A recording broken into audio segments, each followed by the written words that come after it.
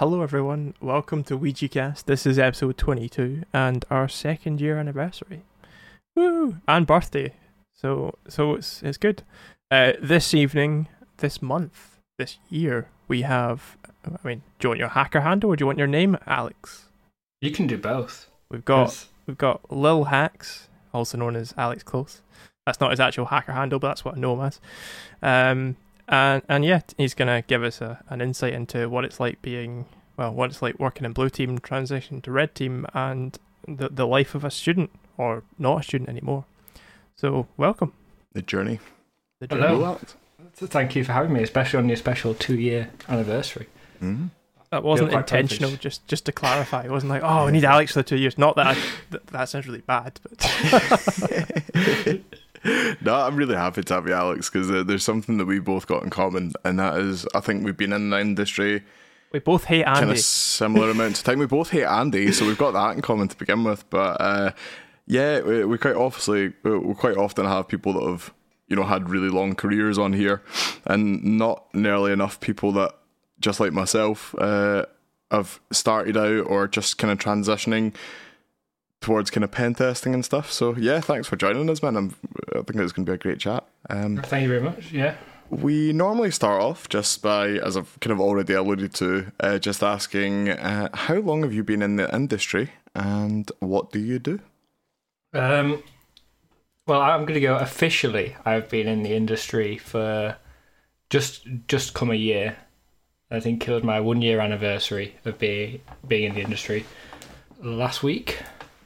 And I am currently working as a security analyst. So blue team stuff. Blue team, front line. So I get the incidents firsthand. The first one, not on site because I do it from home. Yeah. But first on the line to an incident, and then always escalate upwards when it goes horribly wrong. Yeah, I love hearing about people in blue team because we get a lot of red teamers. We've obviously got Andy here, but you don't really tend to hear. Yeah, we don't get enough blue teamers in to talk about some of the kind of horror stories from the front line, I'd argue. So yeah, this would be cool. And obviously, yeah, just a year. So I think I'm about 2 years maybe. Yeah, just about. So you're exactly 2 years because you started in the industry unofficially when the cast started. So. Yeah, so similar amount of time, man. Like I say, that's awesome. What was your route into the industry? How did you get started? So this is quite I would say funny story, but it's not funny. There's no jokes in it. But I originally, when I was in sixth form, I was very into music, and I'm not the most academically gifted when it comes to the subjects that required a lot of writing and exams. So I took the more practical route with what I chose in sixth form, which was IT, music, and woodworking. And then I did sociology on the side, which wasn't my strongest subject. Mm-hmm. And then, because I've been playing guitar for at the time, it would have been about 10 years, I went to an open evening for a music university, and I sat through the opening statement and about 10 minutes of a music production course introduction, and I just turned around and went, this isn't for me. This isn't the... It's just... You just knew. As much as I loved music, it just wasn't for me to then go and study it. Yeah, full time, because I think one of the things I turned around and said was, if you're a rock musician or you like that sort of music, which is what I played, you won't make any money. And that's something I said at university, so it was just like an immediate put of why would I put all my effort into something if I would never have a job at the end? Especially if it's 4 years worth of kind of uni, or 3 years I suppose might be in England, but like you say, like that's a lot of time to do something where you're kind of immediately being discouraged by people that have probably been through very similar situations, like and being told at the very beginning.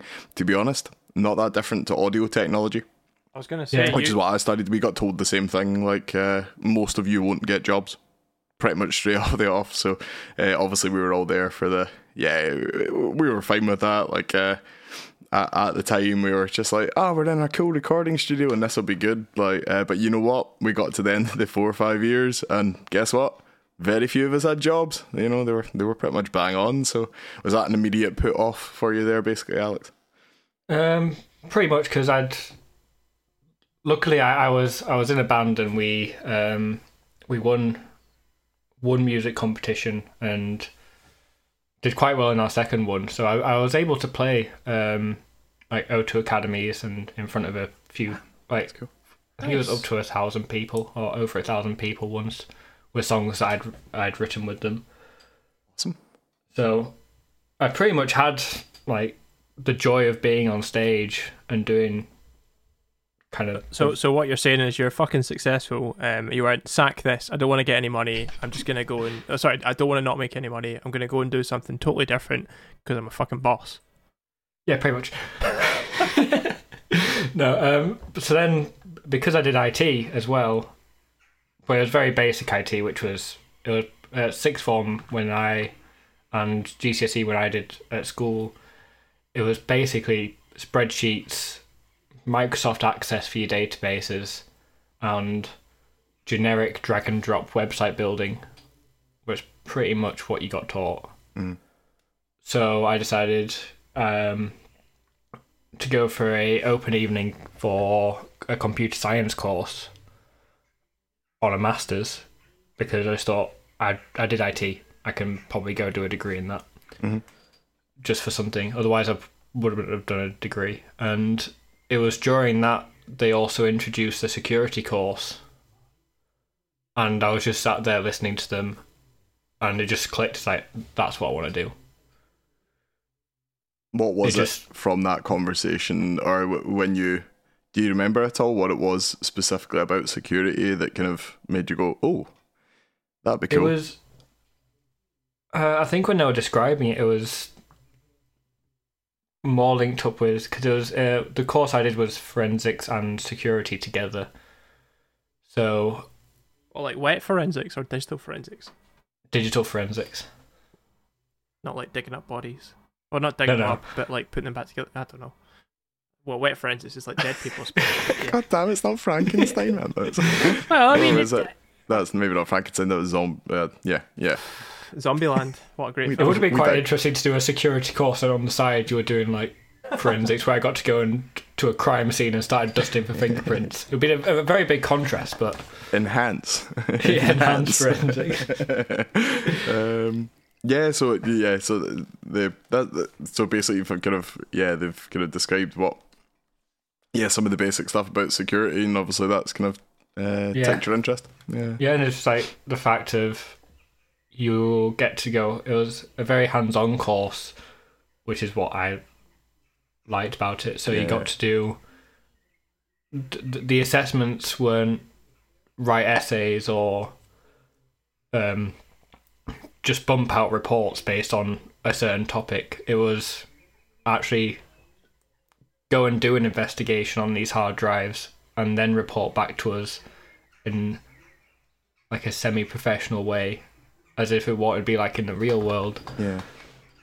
And it was quite fun because we would do a forensic investigation over about 5 weeks, just trawling through massive amounts of data, and it's just that hands-on experience, and then it was just quite fun for me. Yeah, for sure. So like carving data out of like images and stuff, or like using things like autopsy and things like that. We did it. We had autopsy, and we also used something called EnCase. Oh yeah, EnCase. Fun and games. EnCase being commercial digital forensic software, which is cool. Oh yeah, it was. So it would be finding evidence of what's being printed, what people have searched, and then pulling all the like recovered data from the hard drive. So it was just really interesting to me, and that's why then after they did the first initial talk, it's like, that's the course I want to sign up to. Yeah, that's what I could see myself doing. Of course. No, that's awesome. Yeah, and like you say, the kind of practical side, if you've came from a more practical background of doing rather than maybe academic side of stuff, like at school I did really badly, but did not do very well in any of my exams, and it was mostly for that reason.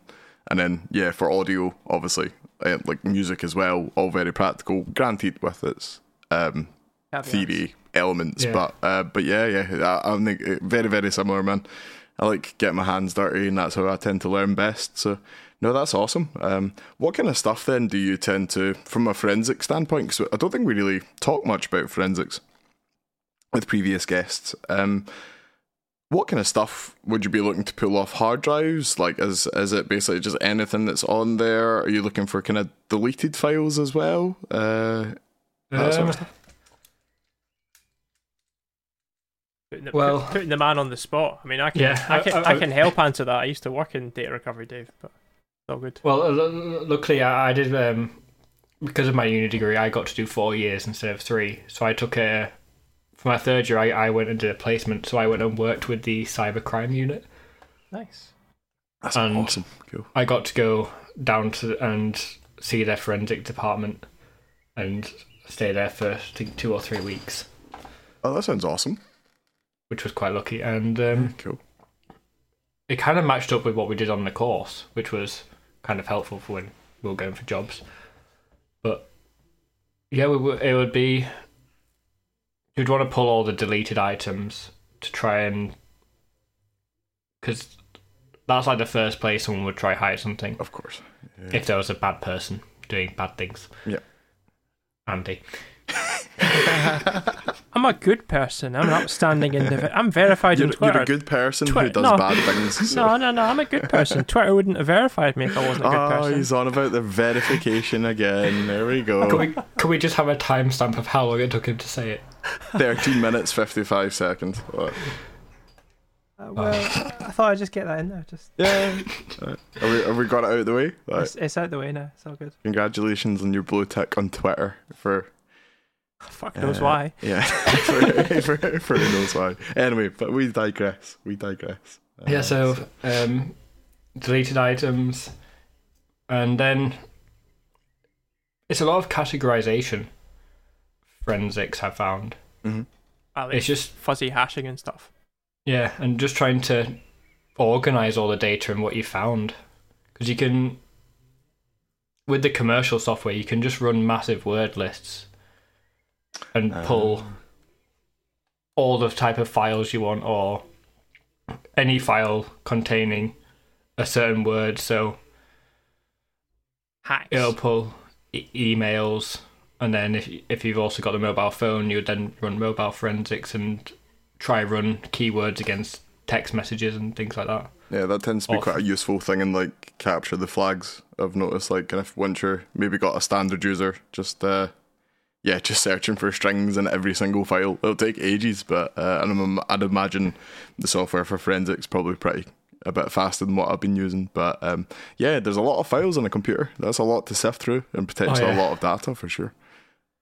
Just like sifting through images just to find the correct ones that match with what you're investigating, and then you have to bin off all the rest of them. Yeah, that sounds very cool. So what happened after?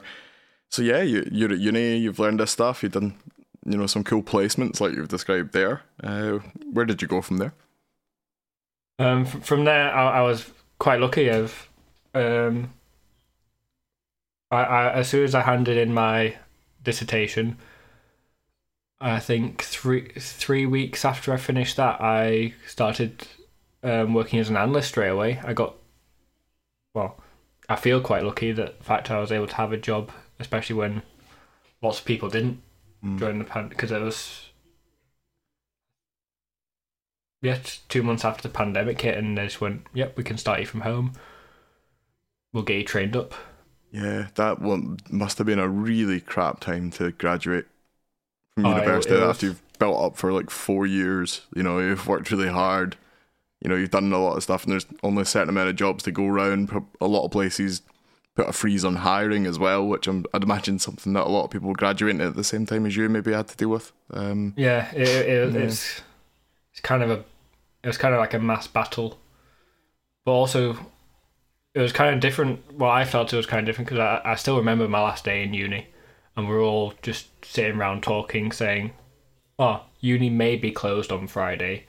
They think someone's got COVID. They think so it's coming." And then I think this was like a Tuesday or something, and then we went home. Then the next day we got an email saying, "Yeah, uni's closed forever." And that was it. Yeah. That was it. And then what an anticlimax. So then I spent, after that, I think it was 2-3 months, then moving to do uni at home. But luckily I was just finishing off my dissertation. Yeah. That was the last bit I had to do with my project, so... Yeah, and no, that's definitely a rubbish time for anybody. And I think for anybody listening that's, maybe, because we're still in this mess, a year later. Hopefully the future's a bit brighter on the recruitment front. I've certainly saw more people recruiting recently than I have maybe done. I would say that the recruitment front has certainly opened up a lot more recently than it had done a year ago. Like the market in general, both in the UK, the US, and kind of internationally, there's been an uptick in people that are hiring, which is great. I mean, the amount of people that are hiring now is probably gone up quite substantially based on the fact that more people can work remotely because businesses have set up infrastructure so they can support more places. And I think the mentality or the mentality of being focused on offices has changed. Yes, there are going to still be companies that are like, oh, you must work in the office 2 days a week or whatever, but it's gone away from like 5 day in the office to maybe 2 days or maybe fully remote for some positions. Now, that's an interesting one, right? So maybe within the industry where a lot of people do work remotely, but I think maybe when I started looking into this, I thought more people do work remotely than they do. So obviously my main exposure was yourself, Andy, and you were obviously been in remote work for forever. But the more people I speak to, the more I'm like, oh, well, that's not necessarily the default, even within pen testing. There is still a lot of offices where maybe it's been a bit more of a kind of hybrid for a while. But yeah, I didn't realize how many people do go into offices. But one interesting thing is with remote work, you've got, I suppose, companies, in the way I got my job, we're based out of Leeds. But, Woo. You're from Leeds. Yeah, so we were based out of Leeds, but obviously they went and hired myself in Scotland. But I wouldn't have necessarily moved down there for that job. So, companies are able to pull from a larger, the entire country if you're remote. So it's just a benefit I've never really considered before. Well, not the entire country, the entire world. Look at me. I work for a US consultancy who would have. Fair point. I mean, everyone works remotely anyway, but they wouldn't really pre-pandemic have even thought of hiring in the UK, and now they've got a team of us. So that's it, taking over. So just getting back to what we're talking about then. So your good fortune, I guess, maybe what you maybe feel compared to other people that maybe weren't so fortunate. So I can appreciate your kind of candor on that one. Where'd you go? I guess you started your work life after that. Yes, I started my work life just from my home office, but it's just been weird this past, because especially starting off, because I've been in the office a total of 3 times this year, and I've met less than half of the people I work with. Yeah. So it's just been... It's been like I enjoy what I do. I enjoy my job, but there's been days where it's just been completely lonely. Yeah. Because it's just been like, I'm just sat here every day. Yeah. The same walls, especially with lockdown as well. That doesn't help matters. Like I personally found, so I started my job pretty much 4 months ago. So still within the grasp of lockdown. Probably just at the tail end of it. 3.5, yeah, roughly. Wow. 3.5 months. I know, it's flew by. But yeah, I started pretty much. I'm obviously I'm in Scotland and everyone's in Leeds. But it's the first job I've ever started entirely remotely. Like you say, when you're not really meeting people, and it's quite unusual. Like there's no doubt about it. And there is times when I'm sitting here and I speak to one of my colleagues about this as well. Sometimes, where you do have maybe, like you say, maybe a day is going really badly and you're not able to get in contact with anybody else. Like, those days happen, we're all busy, and then I think that's the point where if you're in an office, you've normally got someone that even if you just talk to for 5 minutes, kind of takes you maybe away from the actual work you're doing, but you don't get that at home and work from home. Like, it's pretty much, Yeah, You're always in front of the work and you're always seeing it. And It's- if you need a break, it's just my kitchen down the stairs. that's it. Yeah, it's a challenge. It is. Like, I totally agree. So, Yeah. is that getting better for you with lockdown restrictions kind of opening up, and you're getting to use maybe at least your spare time a bit better?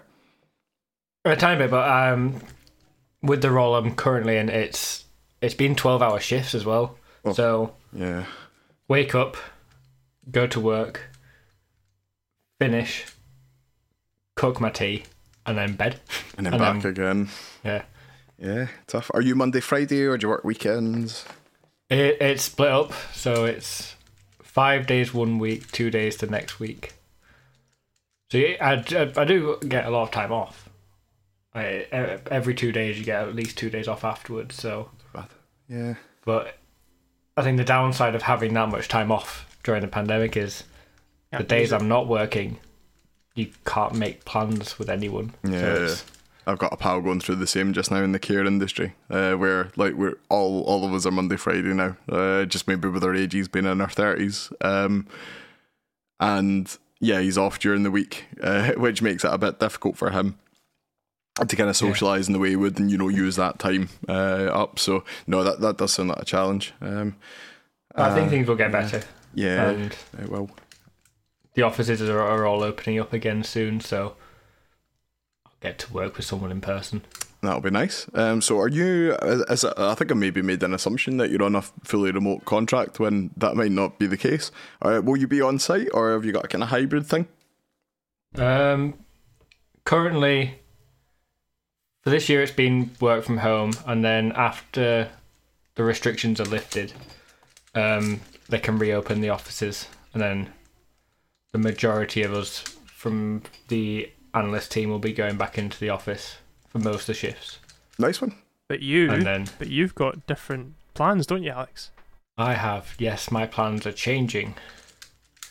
I am, because next week will be my last 3 shifts, and then I am moving over to the pen testing team for consultancy, so I'll be moving to 9 to 5 and the dark side, red team. Amazing, man. That is the best news.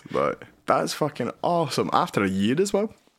Yeah. Yeah. So got a year of blue team behind me, and then into a junior consultant role, which will be Exciting. I'll be Congratulations, pestering- man. Happy for you. Thank you. Yeah, that'll be I'll awesome. be pestering both of you with I've broken something. Why? Welcome to the club. Well, I'm not quite in red team, so Andy will probably be your man for that. I'm definitely you're- more in you're in- certifications, but You're in pen testing, though. Like, pen testing is offensive security. I'm you're not not- really. I'm still doing Cyber Essentials certifications. I'm more compliance at the moment, but you will obviously be. with Plus. You will be yeah. pen testing, so like, don't. It's on my job title. disregard. I'll get there Exactly. eventually. Alright. Exactly. And I do get shadows and stuff, which is nice. But you're not a granted all vampire, remotely. so that's good that you get shadows. Good. I'm glad I'm not Vampire. a vampire. Yeah, no, that's awesome. So, yeah, I'd imagine there's a lot that you've learned from your blue team experience that you'll be carrying over into doing pen testing and red teaming. So, what kind of stuff? I'm trying to not make it overly. What's your how about- what's your typical day to day as a blue teamer? Would probably be the question that Dave's Yeah, let's about go to for it. ask you. Day Apart from to day, wake up, cook tea, go to bed. yeah, that pretty much no.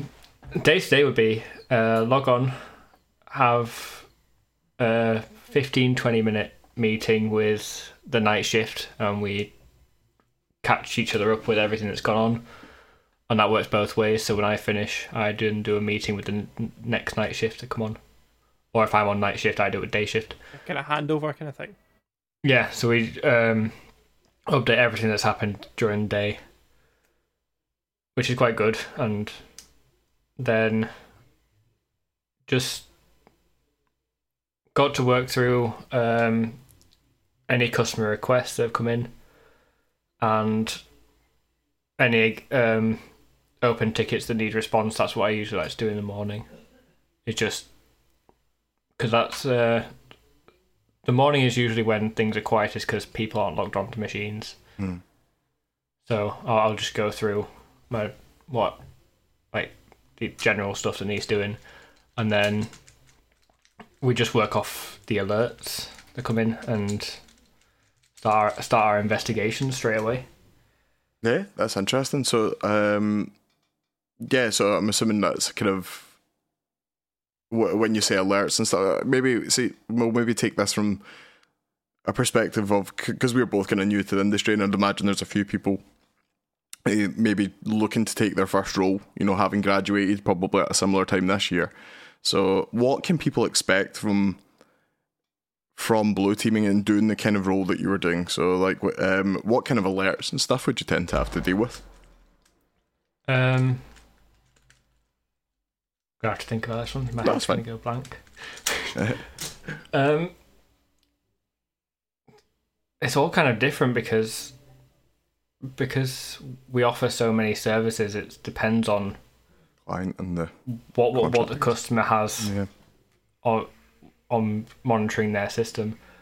But I think the main ones, it's just the alerts are generated off specific rules, like snort rules and credential misuse would be like one, I suppose, or or privileged access or other bits and pieces, I suppose. The use of PowerShell and stuff, maybe. Pretty much PowerShell, looking for detection of behaviour that's unusual. So if something's happening more than once or more than a set threshold, it will then generate an alert. And so if a computer's using a process that's never been seen before. But then rules can also be generated for different logs. So it's not just Windows logs or Linux logs. You can then plug them into the antivirus as well. Yeah. To see if anything's been scanned and hasn't been removed.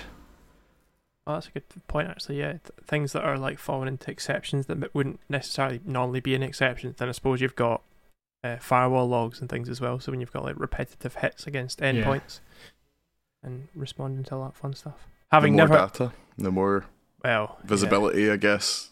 And as long as someone's looking at it and there's not enough noise. How do you cut through the noise, actually? That feels like a good question. With a Stanley knife. Yeah, that takes a lot of time. Usually a customer gets baselined, but that's not what I do at the moment, or I've had a chance to get into.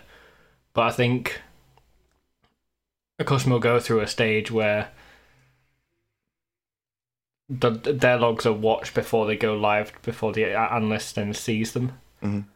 So you can cut through the stuff that is generating alert, but it's just normal day-to-day behavior, because each customer may use PowerShell differently. So one may run a script every day, every morning, or 4 times a day that we would find suspicious because we have no idea what's running or why this big long command is being ran. But it could just be a normal thing that keeps their systems running. Yeah, so context means a lot, I guess. Because every environment is going to be different. Yeah, so there's a lot that goes on behind the scenes to then cut out the noise, and then the rules kind of get amended quite a lot as well, depending on if we are seeing a lot of false positives. Then we'll go back and say, why is this rule creating a lot of false positives? What can we change to make the detection better? Tweak it. Yeah.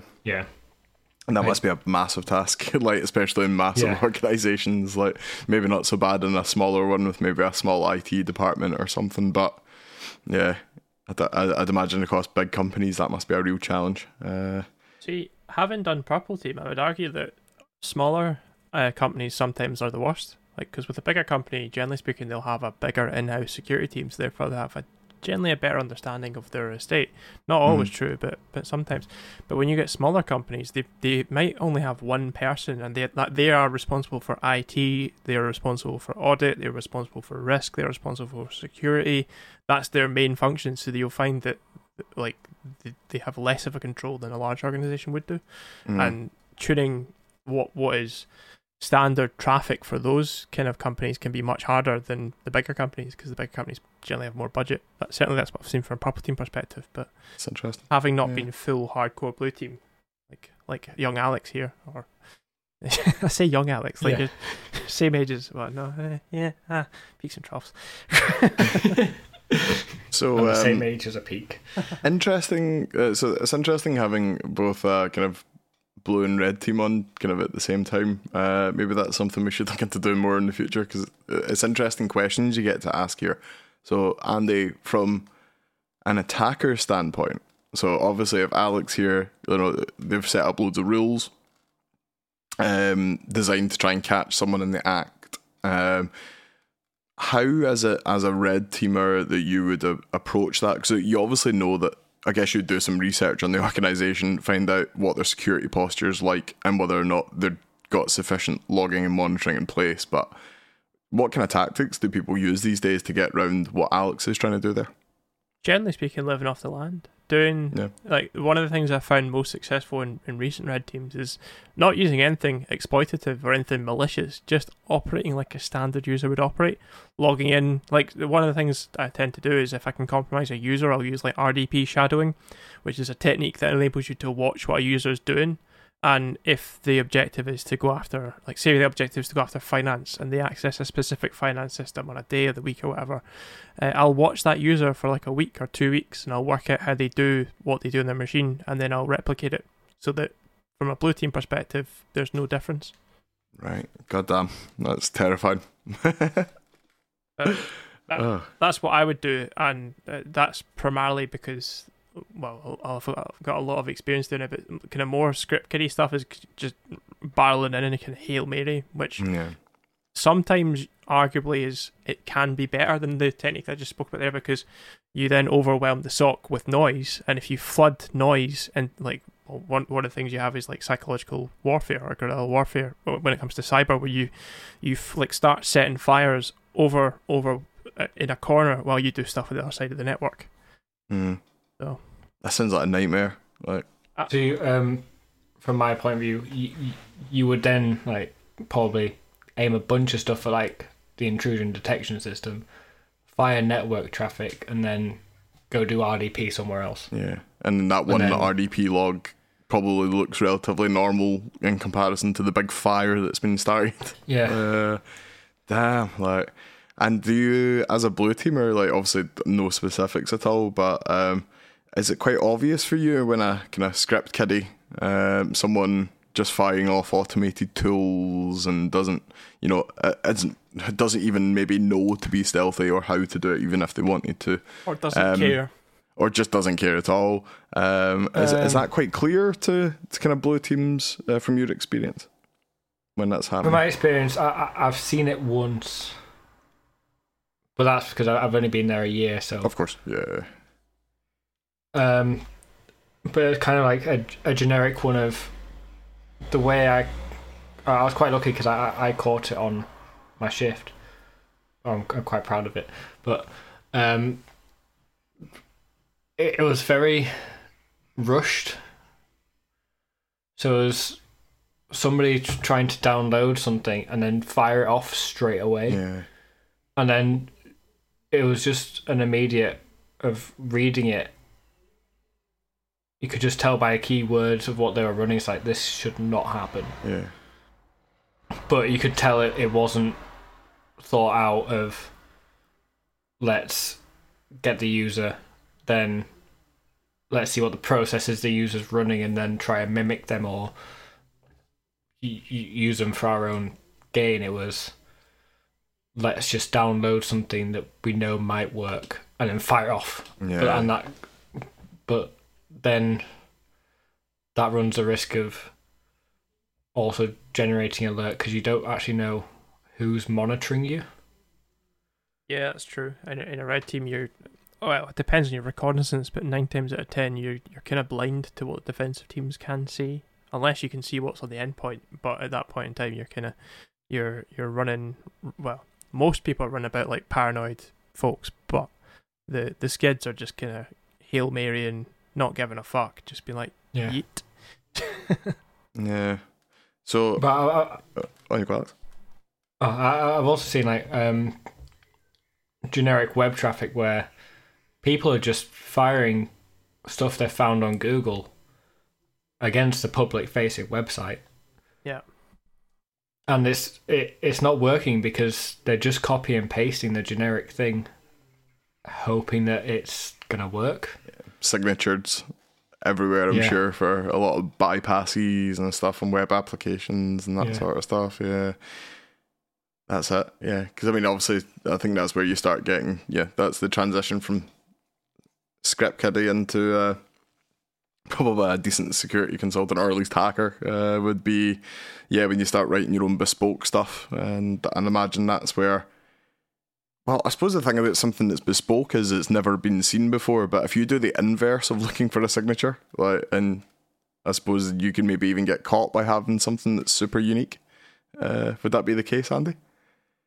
You mean as in going like off-piste kind of stuff? Well, I'm just thinking like you were saying about you're looking at kind of you're looking for normal traffic. You're looking for normal things being executed, but surely files with like lots of new strings that have never been seen before and there's no signature for it would have the inverse effect of a signature, which has been seen before. But if you've got a really good baseline and you're seeing stuff that's never been used, like well, I suppose a prime example of that is like if you drop into an environment and the environment is very PowerShell heavy, but they've never used Windows Management Interface, WMI, and that starts getting used in the environment, then that's likely to ring off alarm bells. And equally, if you're going in with, for example, if PowerShell is used quite a lot, but PowerShell encoded commands, the moment you see encoded commands from a blue team perspective, I mean, sometimes it's legitimate, but probably 9 out of 10 times is dodgy. So that'll be why a perfectly innocent reconnaissance tool that I've been building to try and get an idea of basically just like the version number across the estate, kind of using SMB, basically gets swallowed up by every AV that exists.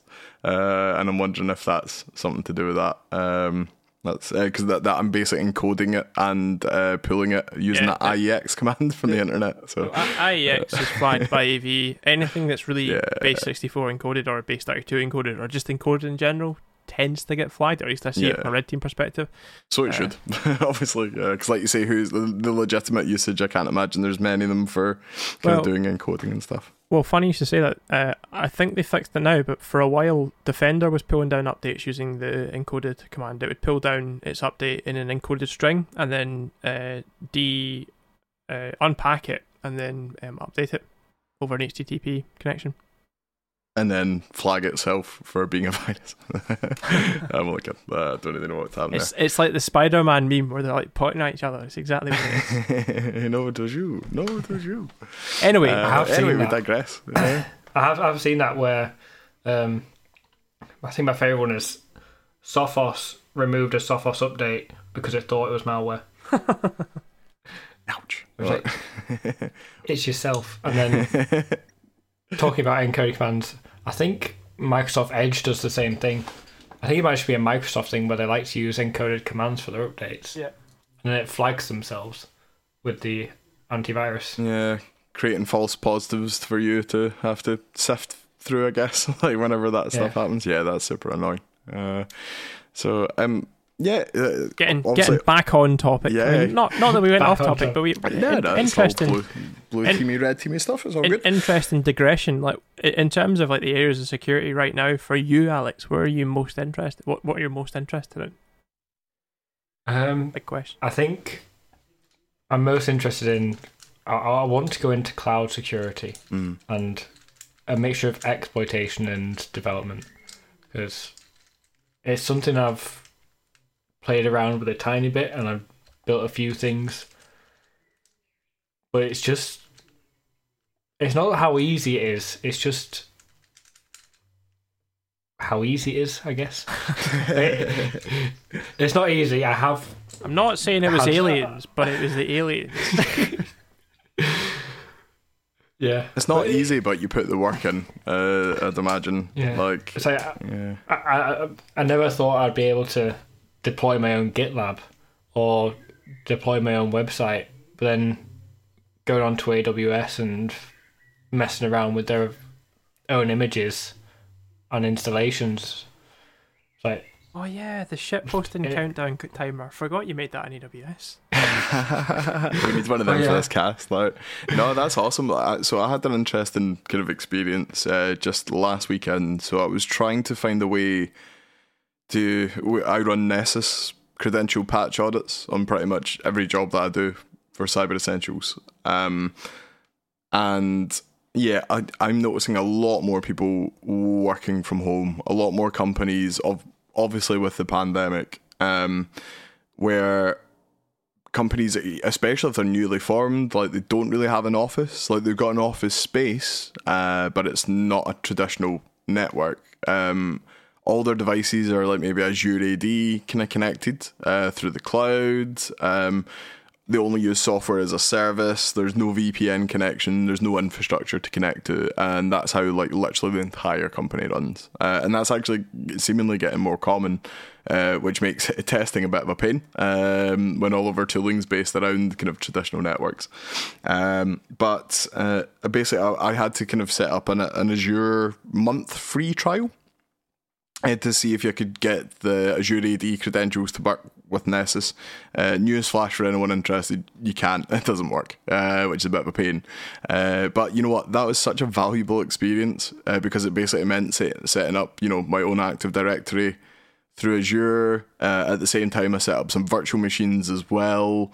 A whole bunch of stuff. Like, it's incredible how powerful the cloud is. And that's the way we're going, obviously, as well, by the looks of my experience anyway. So, good shout on deciding you might want to specialise on it. Is that part of the reasoning? Pretty much, it's an area I want to move into. So I think consultancy, and then possibly further down the line in a few years, move over to the cloud team.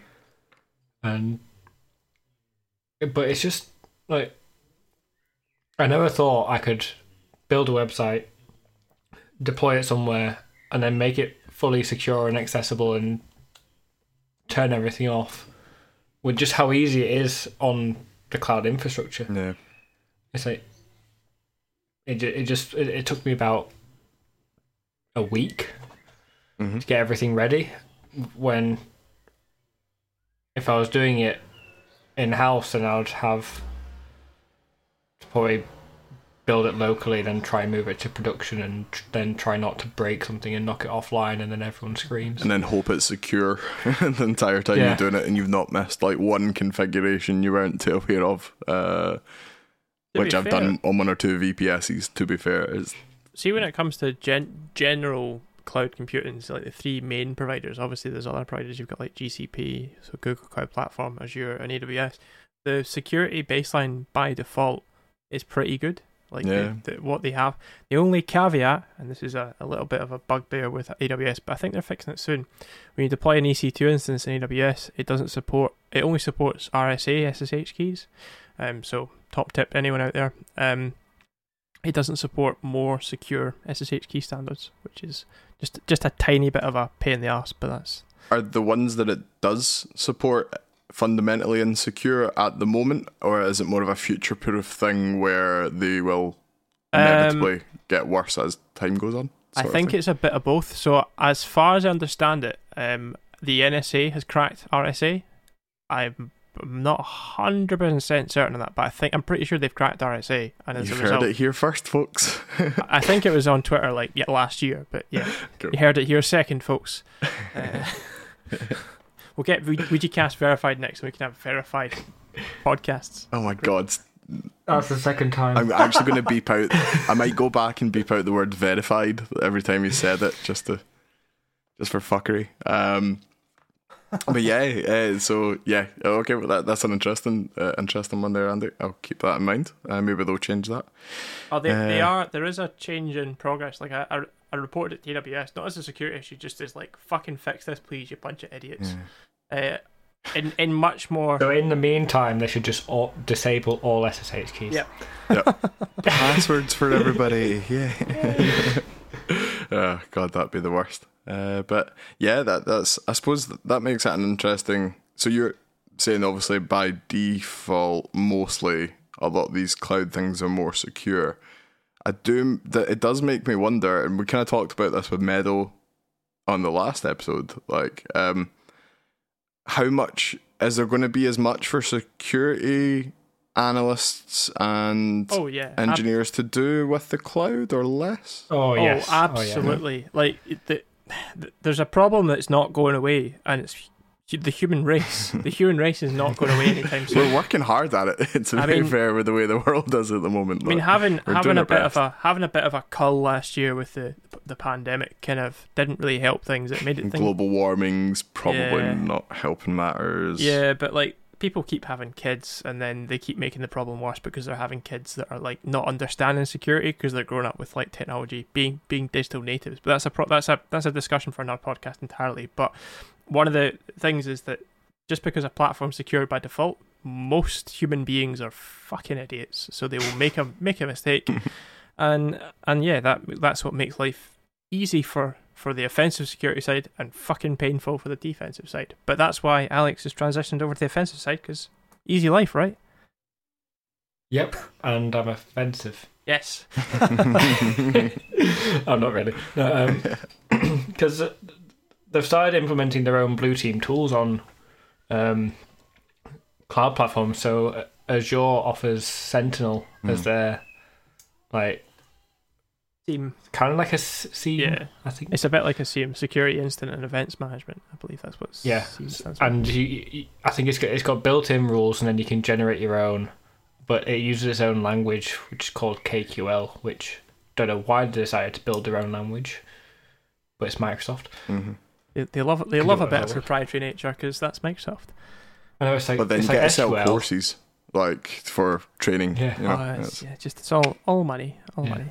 That's it. It's like SQL but for logs. Yeah, but not like, and then it's completely different how Splunk make you search their logs. So it's great fun trying to learn everything at once. Well, I suppose that's where things like Sigma come into play. Sigma being like a general globalized standard for rules and stuff. I mean, it's pretty good for conversion between different SIEM tools. So you get a generic Sigma rule and you can convert it into QRadar, or you can convert it into Splunk, or you can convert it into Logarithm or Elastic or Alert Logic or Red Cloak, or like, I'm going to list all the fucking SIEMs, but like... No, you're good. Did you just Google generic SIEM and start reading the product list? That's what you just done. I could hear the typing. But, no, but that sounds like an interesting thing to do, because surely from an industry standpoint, that's much more preferential, surely, to do that so it can be deployed in as many places as possible, rather than one person maybe having to port it over. That versatility sounds like it will do a lot of good for a lot of people, I would think. Yeah, and also looking into it, it seems like it's a lot nicer for also the in-house security teams, or if you are just a small security team and you just run Azure AD, Sentinel seems to do just about enough to cover you. Yeah. If you want to then go and investigate your own activities or have your own alerts that you can go investigate yourself. Yeah, the Microsoft stack in general has got a lot better in recent years. Like, Sentinel is great as Defender for, I mean, they've got a lot. I don't know what Defender's called these days, but you've got Defender for endpoint, you've got Defender for Azure, you've got Defender for fucking data, you've got Defender for just about everything, but it's got lots of functions built into it that enable blue teams to have a much more efficient job and an easier job. Vulnerability scanning for one with Defender for endpoint. I recently just did a bit of research on that. Not had a chance to lab it or anything. Probably won't get that, but it does vulnerability scanning. It does vulnerability scanning, but I don't believe it's out of beta yet. I think it's still in beta. Because I was chatting to a Microsoft engineer about this recently, and they're first of all, it's only accessible if you've got an E5 license, which costs an arm and a leg. Well, actually, no, you can. You can get an E5 license, but I'll chat about that off podcast because it's not illegal, but there's a hooky way of doing it. Jeez. So yeah. Anyway, getting back on topic. So like we've talked about like the cool stuff and security, what you're interested in. Like so far, what's been like kind of the most challenging thing you've come up against? It can be either education or like in your working career or transitioning or what's been your biggest challenge thus far? I think the biggest challenge has been the transition between being a student and then real life, because going from writing assignments, doing tests, and just studying, like the end goal is just to get a good grade and graduate. Whereas then moving into the industry, that's actual people's environments that I'm looking after, and what I investigate matters. Like, it's not like in uni I could probably go do an assignment for like an hour. If I got bored and I knew the next day I could pick it up and I could go do something else. When you're working in a blue team, you can't really be lax about anything or any one incident. It's got to be like 100% on everything, because if you slip up, that's someone else's money and environment. And if at any point I ever thought, oh, I think I've seen this before, it doesn't look that bad, and then don't do even an initial investigation, I'm putting that company at risk of, well, I've seen them use PowerShell before, it's been fine. I've seen them run Word macros before, it's been fine. But if I take a risk, that's my job on the line. And then two, that's that entire company network on the line, because that guy can be 3 hours away from ransomware or worse. Sure, and actually, like you say with Andy, it's literally just said, like, he'll use living off the land kind of techniques. So, like you say, you're looking at stuff that's quite common, and an attacker might do that as well. But I guess it's the nuances between, like you say, like whether you investigate or not. Like, is it normal or not? Like, that sounds like a real fine balancing act. It's been damn. So it was kind of the main challenge was the mindset, and then getting the confidence of, I suppose, okay, I can investigate this. I can then go contact the customer. And I need them to act on it. Yeah. I suppose taking that in your stride, like if you could tell anyone or tell someone like who's starting out their career, be it in blue or like transitioning to what you're moving into, which is kind of pen testing, what would you tell them, or what would it be? Or if you could tell yourself, if you were in the same position you were a year ago, but you had the experience you have now, like what would you tell yourself? I think I would just tell myself, don't rush. Don't try and pretend you have the confidence. Don't try and be something you're not to impress the people you're working with. Just go and ask questions. Go and ask to watch people, or ask them just to watch what you're doing, and just be patient with learning the beginning bit and getting to grips of actually moving into working. Because yes, I was very determined to get a job and I wanted to work in this area, but I had no idea how to do it at first. I still don't have an idea how to do it, so don't worry about it. Yeah. So it was just, don't rush it, because as soon as you get cocky, as soon as you think that you might be ready, but just always try and make sure that there's someone there to double check at first, because it's okay to make it, but it's okay to make a mistake, but also then own up to it and try and learn from it, because that is someone else's environment you're looking after. That's someone else's money and company. Got to be humble. And so pretty much that. That is excellent advice. I know. That is, I'd 100% agree with that. Be patient about things and don't rush. Well, I suppose the biggest comparison is like don't compare yourself to people who have been in the industry for a longer period of time, because everyone's on their own timeline. Like, just because somebody who's one of your peers is learning at a much quicker rate, you've got your own focus, you've got your own concentration, and not to compare yourself to your pals who might have been in the industry for a longer period of time, or might have a different path, or just dropped my phone, or anything else really. So, yeah. No, like I said, that different path for sure. Because I was speaking to a client not that long ago who I deal with a lot of IT staff, at all different levels, like very top to the very bottom front line, and I come across a lot of people who are like studying IT but are really interested in security, and I always love those conversations because it ends up they're always really curious what you're doing. Like they really want to engage with you and learn from you and talk to you and stuff. Like, and I'm quite new myself, so I was doing the same thing not that long ago either. And the thing is, like, we were talking about different paths. Like, one or two of them that I've spoke to, one in particular I can remember, it was like, oh yeah, it was going really great. Like, I was learning lots. Like, I was doing really well. I was up there with the top of my class. Like, me and my girlfriend had a kid, and I just wasn't able to study anymore. Like, and I kind of felt like I fell behind everybody else. Like, and I was like, well, that's the thing. Like, everybody does have a different path. Like, and not everybody's going to be able to, accelerate their learning up because they've got other commitments to go to deal with, like, lives to live. So yeah, not comparing yourself to someone else is a really big lesson as well, I think. And like you say, I think being humble and wanting to ask questions is such a big deal as well, because we all have to do it. Nobody doesn't. Do you know what I mean?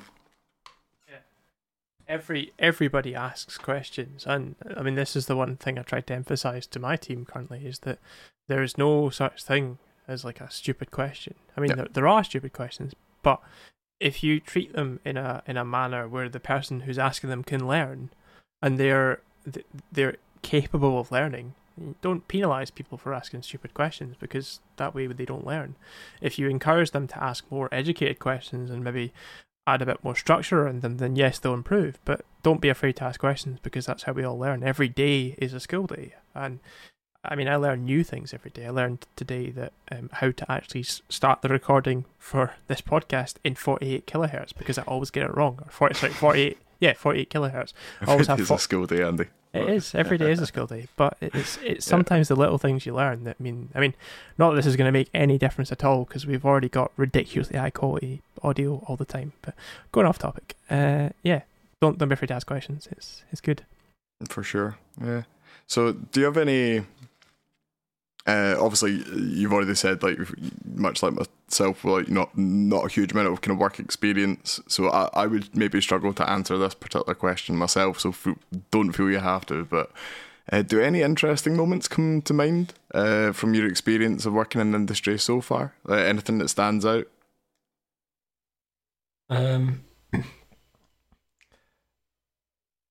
Not really. I've not had anything super amazing. Being invited on WouijaCast? Oh yeah, I've been invited on WouijaCast, and it was really interesting talking to Andy about himself getting verified. You can come back. Like, you can come back.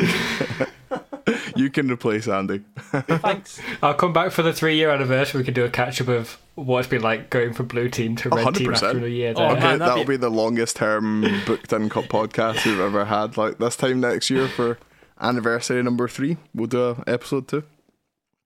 Fucking class. I mean, I can't believe we're on 22 episodes. That's quite remarkable if you think about it. That's on average one a month, like 22 people have wanted to talk to you, Andy. Oh no, not 22 people. Like probably 16 people, and if that, they haven't wanted to talk to me. They want to chat to Dave because Dave is Jesus. Okay, 22 Wow. people have wanted to speak to Dave because he's amazing, and then Andy's just been sat there. It is crazy. Like, I can't believe. I suppose that this is going a bit off topic as well. From talking to yourself about your interesting career so far, Alex. But yeah, I suppose we might as well take a moment to mark what has been a pretty crazy 2 years. I suppose for me, like you mentioned earlier, Andy, for me, there's definitely a connection with starting this podcast and the kind of beginning of my career.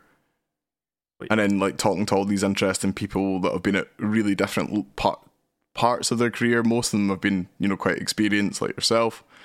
And then obviously we've got Alex here who's in the same position as me and can starting out, and all the fun that comes with that. Well, and, you've also it's been a great conversations for. You've also become voice so many famous in your career. You've become voice famous. Like for the listeners out there, and some of these listeners might be some of Dave's colleagues at the moment. Dave was recognised. You're that guy on WouijaCast. I recognise your voice. Yeah, pretty weird moments. I think it was twice. Yeah. So yeah, I mean, there's that there. Like it is, but it's more about the amount of valuable conversations that we've had and the amount of people that seem to still tune in and listen. Like we've got a lot more people in America at the moment than we've had at the beginning. And the numbers, I think, monthly are kind of, up and up every single month. And it's all down to the amazing guests that we have on that are kind of willing to share their stories. And, I take a lot of lessons from that and I hope a lot of other people do as well. So yeah, 2 years. Here's to many more. And thanks to people like yourself, Alex, for coming on and making it what it is. We learn a lot. We sure do. I learn. This is going to sound mental, but I learn every single guest we have on. I learn new things, regardless of if they've been in the industry for 10 years or 10 minutes. Like I learn new things every day. Going back to the school day stuff, but like it's true. I learn from people. I mean, I've learned a lot from Alex about bits and pieces, not just on the podcast, but like outside of the podcast and. When the fuck have I ever taught you anything? I mean, you taught me how to use role-based access control in Discord once. So I mean, that was all right.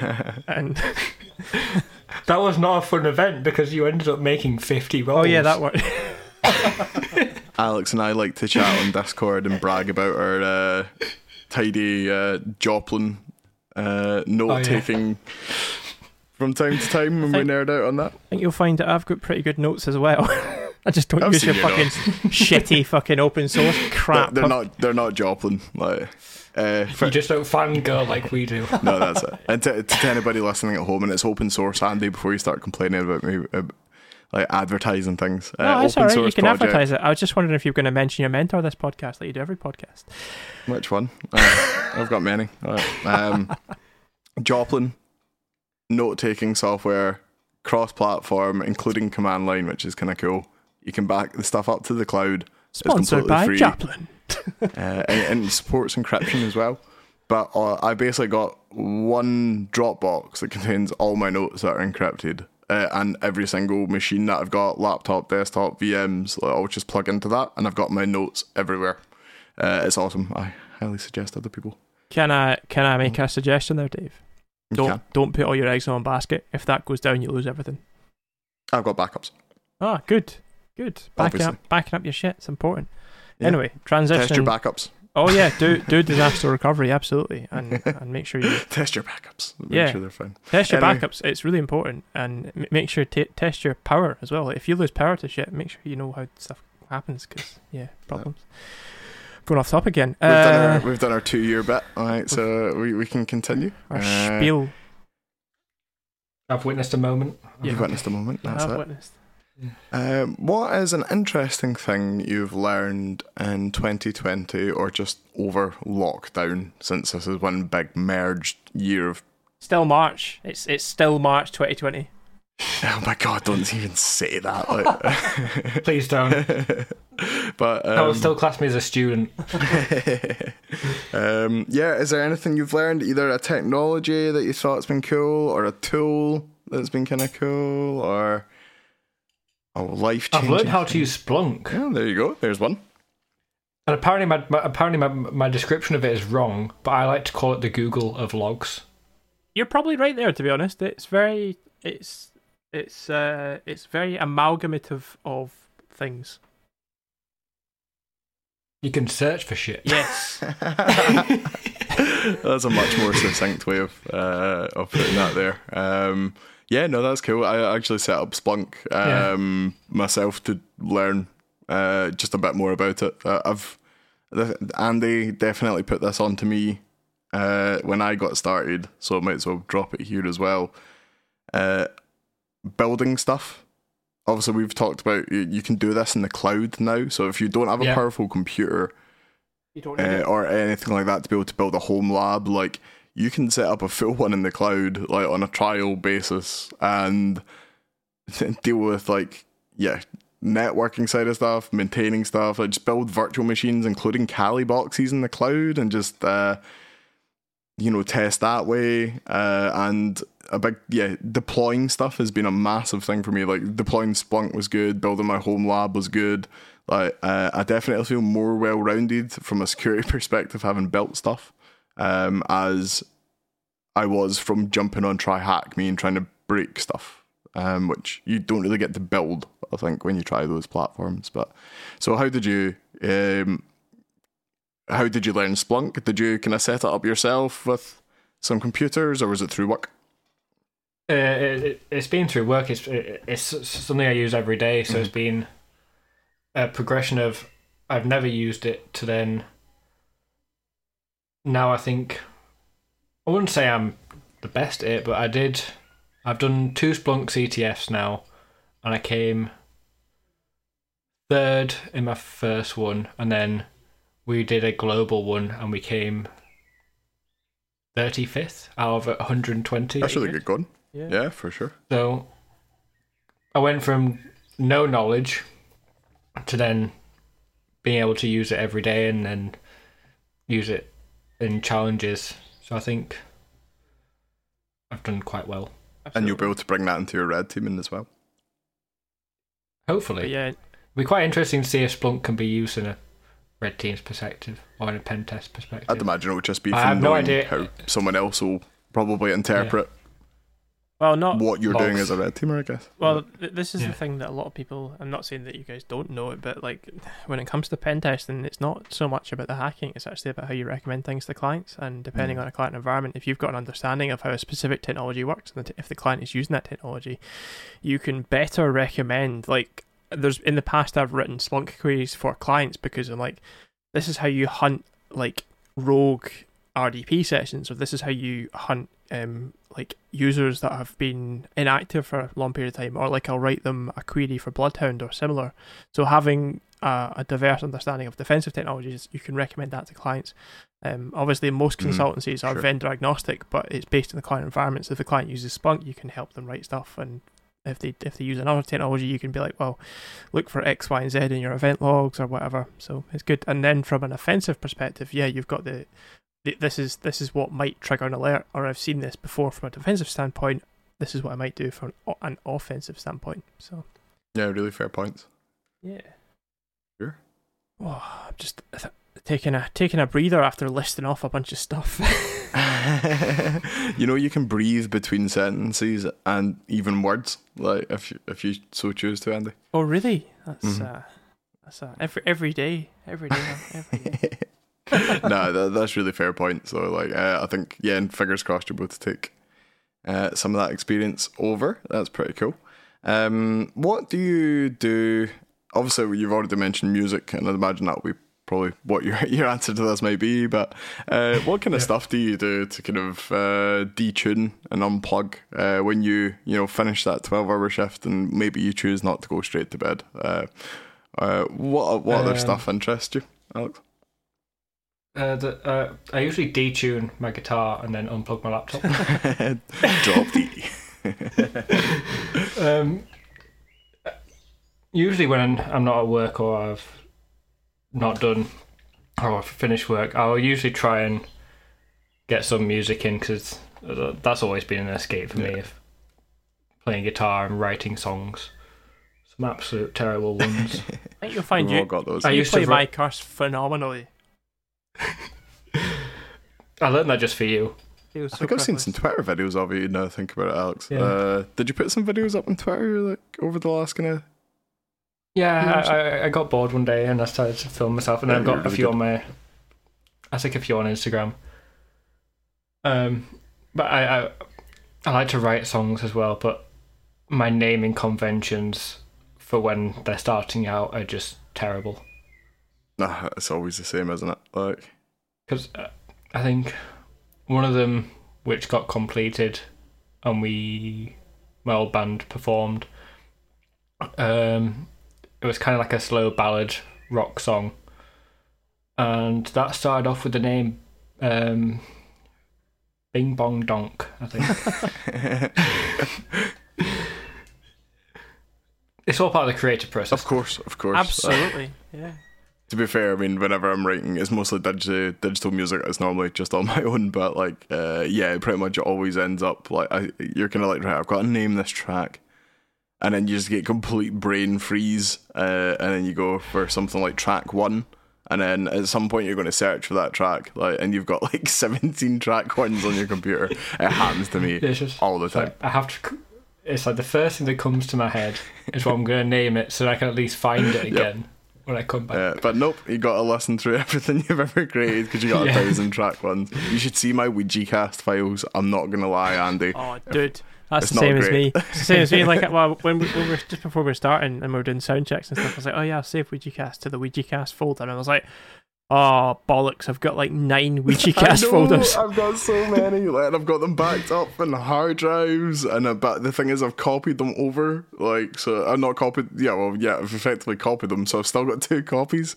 So, and I'm never sure which one's which. Oh god, my file management's awful. We'll have to fix that. I've got the same for everything, but I mean, on the bright side, it means you have backups of everything multiple times. Well, this is true. But I'll be missing the one thing that I need, like, whenever I need it. Like, I don't think we will, but no, you never know. We did talk about putting them on YouTube at some point, so who knows? well, this is true. We might have to do it for that, but yeah. Alex, music, Meadow, who again we had on last week. She's big on her drums, and A lot of people. I mean, Neil Lyons is massive. Neil as well. Oh yeah, Neil's great. He does makes a lot of tunes. Ghosty. Ghosty plays guitar. Ghosty's in We a talked band. about guitar. Yeah, Is it really? I have Yeah. no idea. Like, plays festivals and stuff. It's remote. no way. Phenomenal. That's awesome. Oh yeah, Yeah. yeah. He might have even said that at the time and I've Paul forgotten. Ritchie made us does. a tune for he the did make us a tune at the end. Of Have you got an opening jingle? a closing jingle. We do have an opening Closing jingle jingle. as well. Or do we have no? We had an opening jingle in the first episode, which was choose life, choose That was the one. some other shit, choose security, fucking hack stuff. Yeah. Oh, many episodes ago, but yeah, loads of people like, and I think that's for good reason. Like, because the one thing about music is it can take you away from your keyboard, which I think fundamentally, or a screen.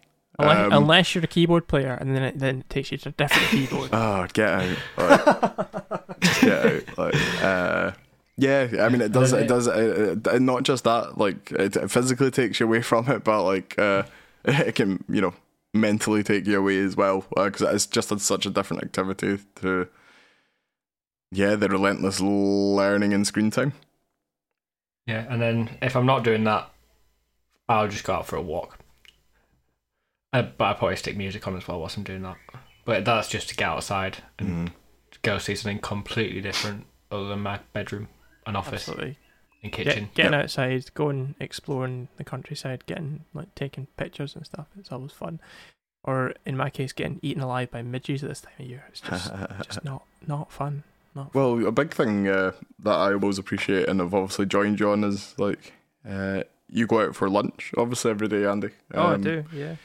With an awesome group of guys who are always really interesting to chat to, and yeah, you seem to have made that quite a routine for getting out as you do work from home. And I must admit, if there's one thing I've struggled with, it's definitely that I've not built that routine yet. I've been able to get out like the last couple of days actually, because the weather's been nice up here, which does happen in Scotland from time to time.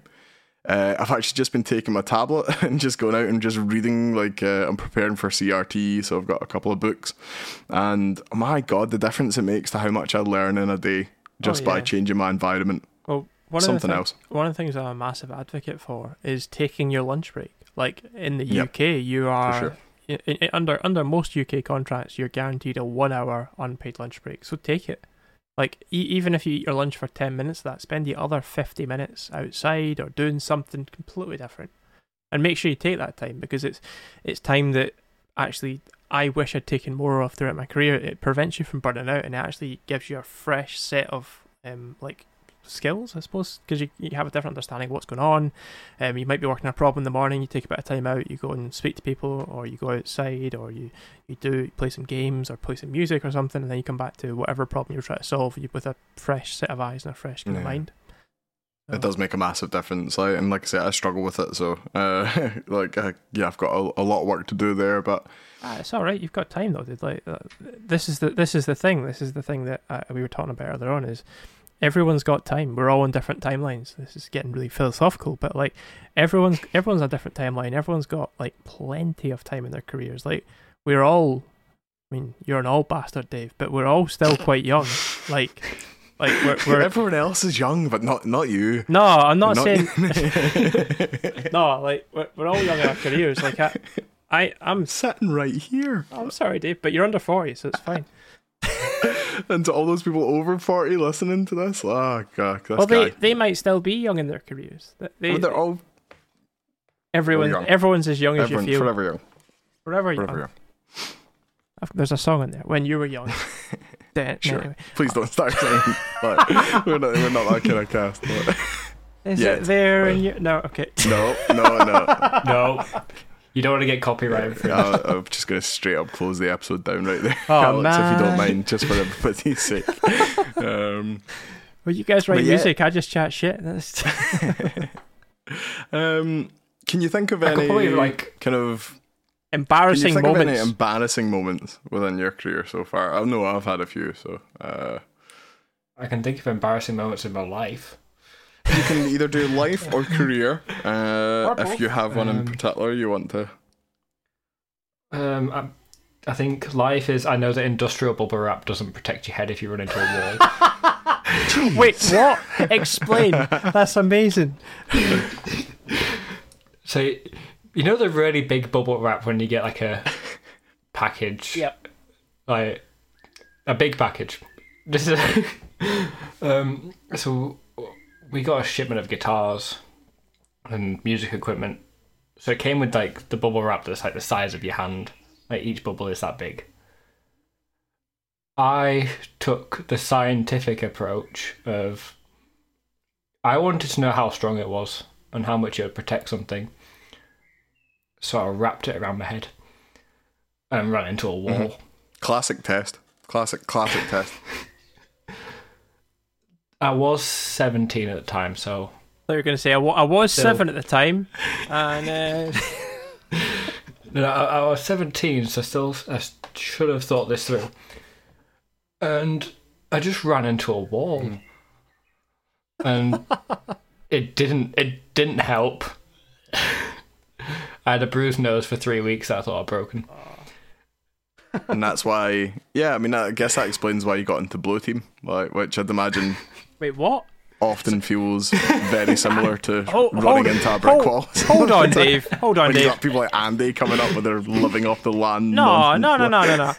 Like, oh yeah, I set fire to an industrial estate, and that's how I got into Red Team. That's not. It's still like it's like a total just different transition. I don't know. Sharp, but. Oh, I blew up a fucking B&Q. Now yeah. That's how I got into Blue Team, because I like blowing shit up. I was making a joke that was a bit shite, alright? Like, just move on past. I think that's my most embarrassing, or one of them. Yeah, I'll put it up there. I probably had more embarrassing moments as being a student, but I don't remember them. What happens at uni stays at uni? Oh yeah, I've done some... Not terrible. I've never done anything terrible. I've never been mean to anyone. Just moments where I was a complete idiot. We've all done it. Yeah, we've all. So I think during uni, I just developed a saying of, "I'm smart when I'm not being an idiot." Probably a good motto and mantra to run with. Yeah. Yeah, it's like, Definitely one for Ouija Cast. That could be our mantra, to be frank. Well, is our mantra not safe for work, not safe for life? I mean, this is true. I forget we got that. Yeah. Yeah. isn't that Reddit? Oh, I mean, it could be not safe for work. All of Reddit. Yeah. I think it might be. Yeah, we might have actually. Embarrassing things during work. I think it's just one day I just couldn't get something working, so I burned through. I think it was 14 EC2 instances, and then figured out. Well, not figured out. I remembered I was dyslexic, and I was running the installation commands with the wrong spelling for the full day. Oh no. But because there was no one else to ask, It's kind of like wing it. I was like, I didn't have like a human spell checker because command line doesn't have spell check. Someone needs to build Well, actually, funny story. It does, or you can get plugins for it that do. Like ZSH has got auto suggester, which will like auto correct your spelling and stuff, which is pretty cool. I need Yeah. that. Pretty. Yeah, I didn't realize for a full day that the one thing there was one command.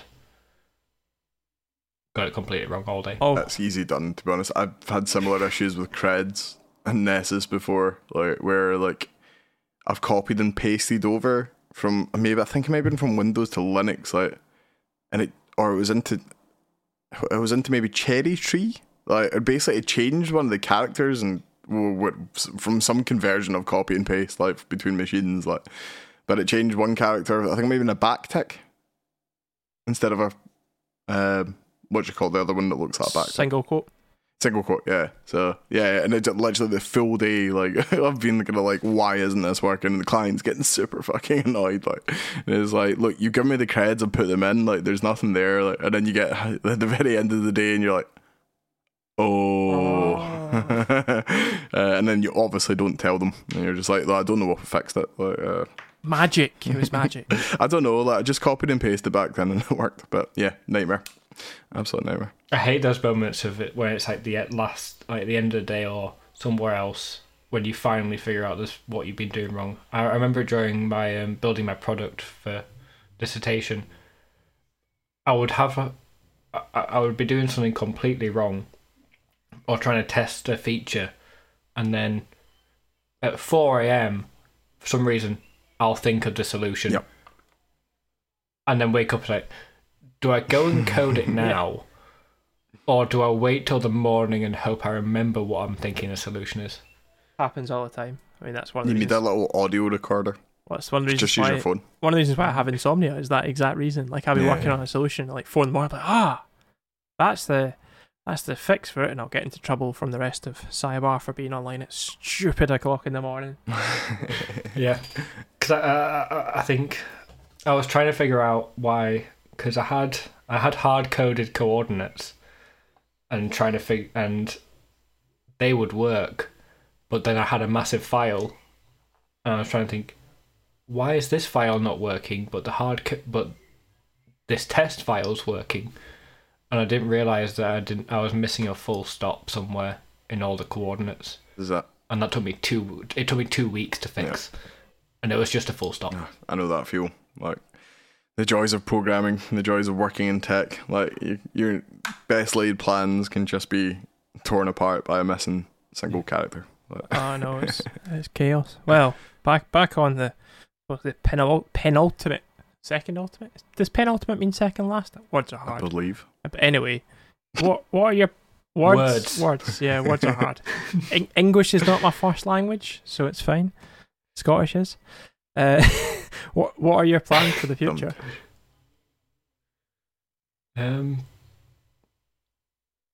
Move to pen testing. Fair. I guess that's my first step, and then Then we'll take it from my there. my hope is then to pass probation and pass all the training, and then start doing live jobs and going to clients and progressing really, and then seeing where that takes me. I think for me, probation and my next cert, which would probably very similar career trajectory, I think, to yourself, like maybe doing CRT or was it CPSA? CPSA, yeah. Yeah, one of those will be kind of my next one's coming up. I imagine probably Other- not too dissimilar to yourself. Other Czech team But- member certificates are available. We're not a single Yeah, well, single I am talking body. specific. Well, maybe, but if you, for most work, you probably need to have one of those if you're going to do government work, right? Yeah, I suppose you do. But anyway, But we digress. It's basically like that's going to be one of my next kind of goals. I'd imagine it'll be probably something similar to yourself, but I think for me, like say, kind of getting past probation and maybe getting one of those under my belt will really kind of cement what I feel will probably cement my career properly. And then from there, I guess the world is your oyster, and there's just so many options from what you could do in this industry, which is part of the joy, and I think part of the reason why a lot of people are drawn towards it. Yeah, it's just, I think it changes so fast, And and that. something new comes out every year. Every so day. who knows what I'll end up specialising in, or where the future is, because Future's bright. in 3 years you can just like move to a different team if you've been working for 5 years in the industry. Then Even less than that. Like Have- you might find that you start your career in pen testing, and you might, because you're saying you have aspirations to do cloud security, you might find that a position opens up to specialize in cloud security after like 6 months or something. You never know. This industry is so diverse in the skill sets that people learn, and the progression is actually relatively quick. Like you were saying, Dave, past your probation. Well, if you think about it, you're actually halfway there already. Like, I know, it's crazy. It's ridiculous how quickly time passes. Like I started my new job. Started my job like 5 months ago. Feels like just yesterday we were chatting about me starting. So I know, it does. oh yeah, I remember that. crazy. It's crazy. Yes. Is there anything On a final else note, that you would like to plug? Anything, any content out there that you like? Any people doing cool stuff? Anything you're doing yourself? Everyone go and follow Andy so he gets unverified. Does that happen? wait, what? I will lead that campaign. But What? Unfollow me? Oh, Yeah. don't. No, don't do Do that. just leave them with the bots. Actually, to be fair, I could do with pruning my followers. I swear that I tweet something out, about 3 people see it, like usually. So, actually, no, that's not true. So, just for a second on the numbers thing, I looked at my analytics the other day, because the only thing I've noticed from being verified thus far is you get better analytics. I've had 8 million people view my tweets in the last 3 days. 8 million. That's like the population of Glasgow. God damn, that's a Yeah. lot. Yeah. Scary. No, sorry, not 3 days, 3 weeks, but still, like, I was going to say 3 days. No, to be fair, you've had I guess you can do a self plug, Andy, or you know what, I'll do it for you. I'll do it for you. don't plug me. Don't follow me. No, I'm gonna Don't. do it. Like, No. I'm not saying follow him. I mean, you should follow him, but like, No, don't. I'm not saying follow. Don't- But no, don't. Print Nightmare. Oh, right, yeah. That's a good thing to cover. You do it. You plug it because it's a good blog, and it's also actually maybe something people should be thinking about. So, what did you do? I wrote a blog post. I wrote a thing on GitHub about Print Nightmare defensive stuff, but I'm not going to plug it because I'm not plugging corporate stuff on the podcast. Go and search for Print Nightmare detection, and you'll find it. Yeah, that's a good article. I can confirm. I learned a lot from it, and it was very plainly written. It was fantastic. So, but yeah, anything else, Alex, at all, or anything you'd like to? Listeners can go follow me on Twitter. At Captain Gent, the D is silent. That's about it. I haven't got anything. I haven't got my blog up and running yet. That's been a project I've been working on, but it's been. Yeah, I know that feel. I've been saying it for 2 years now, and I'm just like, yeah, maybe I'll write a blog about this. It just never happened. So yeah, good luck. Good luck if you manage to get that up and running. And when you do, let us know, and we'll tweet that stuff out.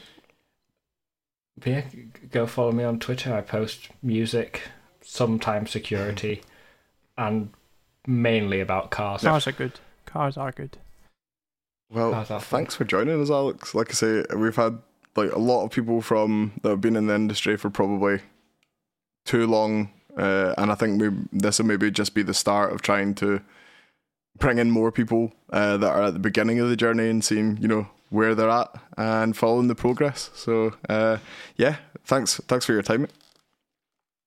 Thank you for having me. I look forward to my invite for next year. Your invite. Yeah, for Yeah. shit, next year. Tune in for part 2 of Alex's Ouija cast on 13th to the 7th, 2022, where we'll just be coming out of lockdown. 2022, we'll still be March 2020.